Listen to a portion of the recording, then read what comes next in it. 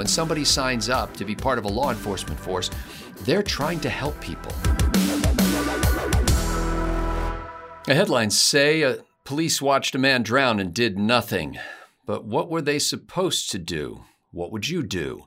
I'm Scott Ott with Bill Whittle and Stephen Green. This episode of Right Angle is brought to you by the members at BillWhittle.com. If you like what you see here, there's a lot more of that at BillWhittle.com.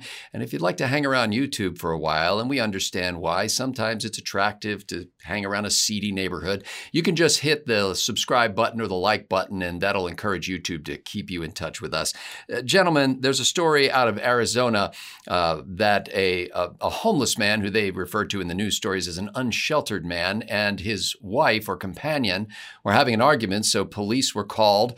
Both the man and the woman assured the officers that there was no physical violence involved. Of course, if you've had any physical violence training, you know that that's probably not true. But in any case, the police said that they were going to run a warrant check on the man, since he was the alleged aggressor in the situation. And when they said that, the man crawled over a fence and down a wall and jumped into a lake. The police said you're not allowed to swim in the lake before he jumped into it.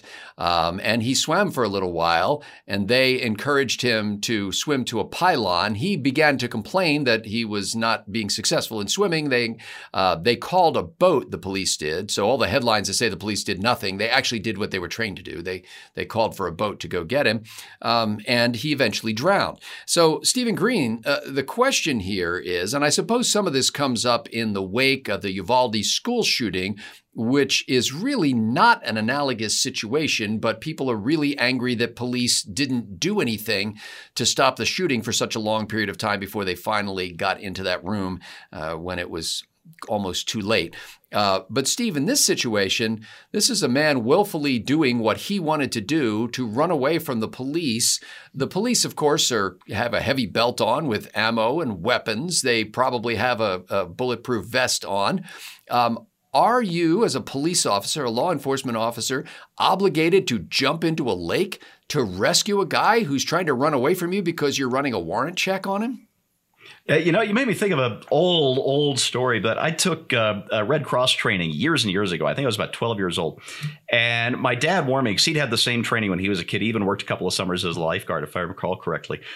He said, you are the skinniest and one of the shortest kids, so they're probably going to pick you first to rescue the fake drowning kid out of the water. And they're going to take a big kid and have him be the victim. And they're going to tell him to thrash around like crazy, just like a panicking, drowning person was. And guess what? My dad nailed it. It's almost exactly what happened, although I think I went second or third instead of first. But I did exactly what they told me to do, which is you swim up behind the guy, get your arm across his chest, find that tendon and squeeze for all you're worth. And it tends to take the fight right out of the drowning person and calm them down so you can lay back and get them to safety. I don't know how you do that in a police uniform wearing a belt with God knows how much stuff on there. And where are you going to put your firearm? What, you're just going to hand your holster and your sidearm to a civilian? No, I don't see what could go on there. But it's really not the point here, is whether or not the policeman could have done it or should have done it. I've been getting quite the education from Michael Shellenberger, who is a guy about my age. He's running a long shot independent campaign for governor of California. And he started off as a fairly traditional left-wing California guy, but he seems to have taken at least half of a red pill in recent years.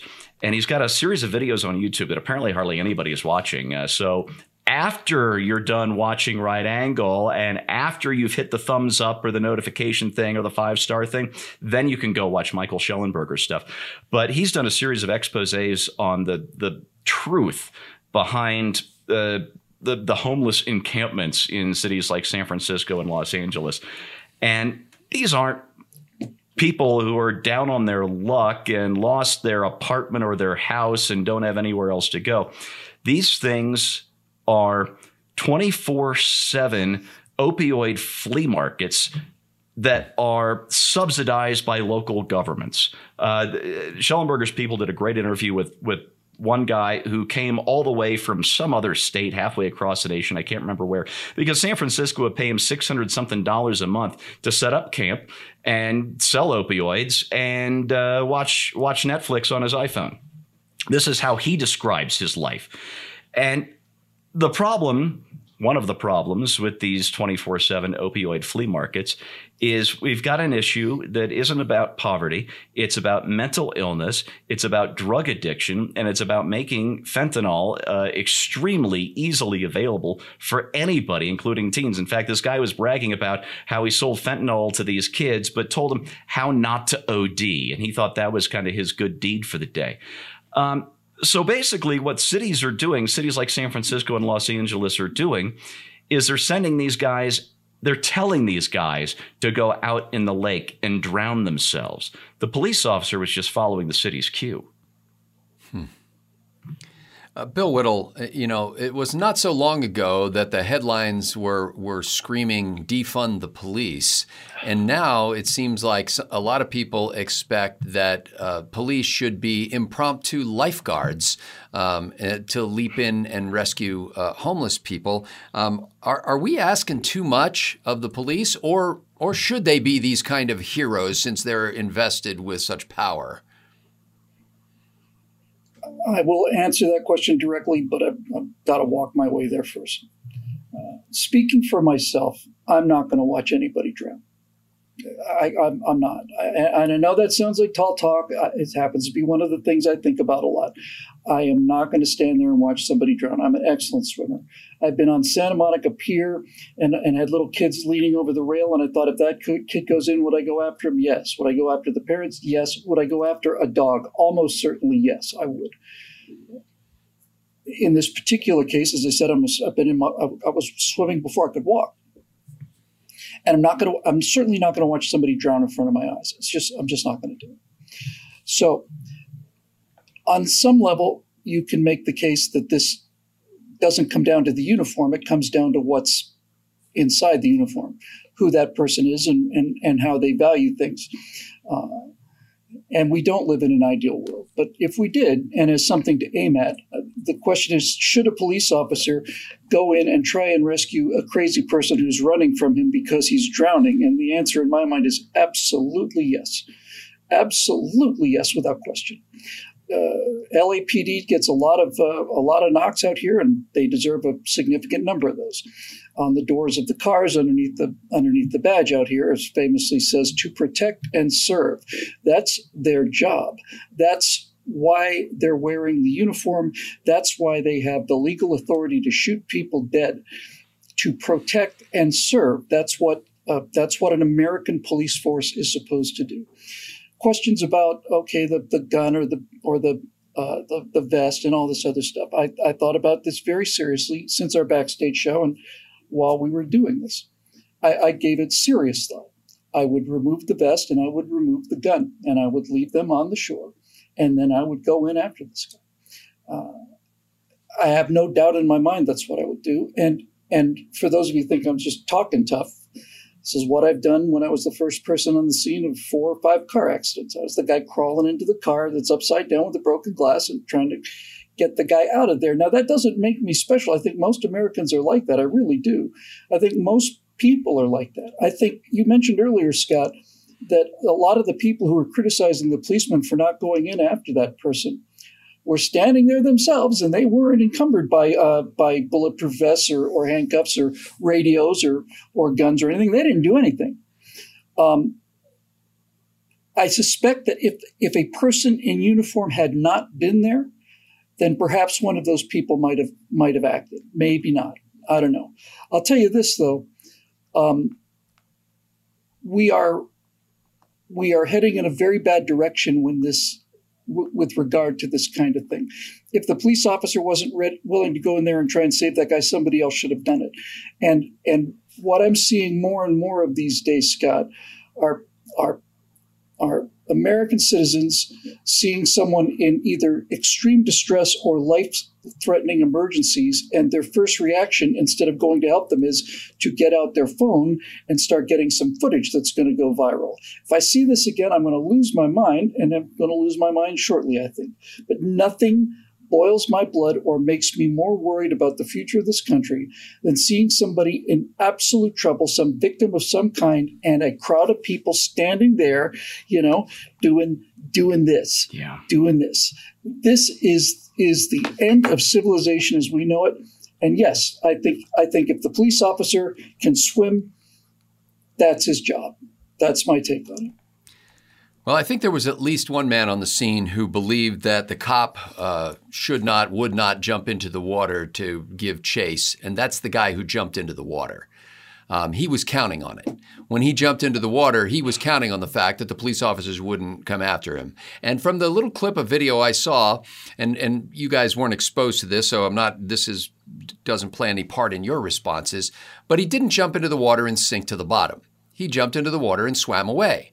And so if you're a police officer standing on the shore and saying, okay, this guy's swimming away, you're not looking at him as a non-swimmer. And you're thinking, okay, this isn't going to end well. Let's get a boat over here, and you call it in. I don't know down to the moment-by-moment decisions that these police officers had to make. All I'm saying is it is plausible for me, having seen the clip and read the stories about it, that a police officer would think this guy is not really going to drown and not immediately jump in after him. It's also plausible to think that this police officer followed his training, which was not to jump in with your uniform and encumbrances on. I don't know how easy it is to get out of a bulletproof vest or get out of your belt. I've never worn them myself. But nevertheless, I think we have a tendency as a country to make rapid judgments with sparse facts about things that people should have done and what I would have done in the situation when we really don't know that much about the facts on the ground. We think when we see a body cam video that we have all the facts at hand. We don't. And I'm not saying that police officers should be beyond judgment. In fact, they are now undergoing an administrative process where they're going to evaluate whether these police officers did the right thing or not. These guys are on leave, the two cops that were on the beat at the time. And that's all appropriate. They should do the investigation. And if the police officers acted in a negligent manner in some way or in some way hastened the death of this man, then they should be punished accordingly. But I think that people have a tendency to look at police officers and immediately think if a guy died while a police officer was present, it must be the police officer's fault. My judgment is the guy who jumped into the water and was not a strong swimmer should have known that. I would not have jumped into the water. I can swim-ish, but I'm not going to jump into a lake and try to flee police officers in that situation. If I've got outstanding warrants against me, I still would not have jumped into the lake. If I had killed somebody that morning, I would not have jumped into the lake because I would think, I'm not going to make it. I don't know how to swim. Now, as Steve indicated, there's probably addiction issues involved. There may be mental health issues involved. There could be all kinds of aggravating factors. And I'm not asking anybody to go easy on the police. I think that with great responsibility that they have comes a great deal of accountability, and they need to be held accountable. But let's, ladies and gentlemen of the jury, give it a rest until all the facts are in. Let's mourn the loss of a person, frankly, grieve with the cops who were involved in the situation because their life's going to be a living hell for the next weeks or months going forward until this is all resolved. And let's just give people the benefit of the doubt that when somebody signs up to be part of a law enforcement force, they're trying to help people. And we're all trying to help people. And like Bill said, I mean, as far as we can tell, I didn't see any other wakes in the water following that guy. I didn't see somebody pursuing him and trying to save him. We all have an opportunity to act on that way on a daily basis. We're not all equipped to do so.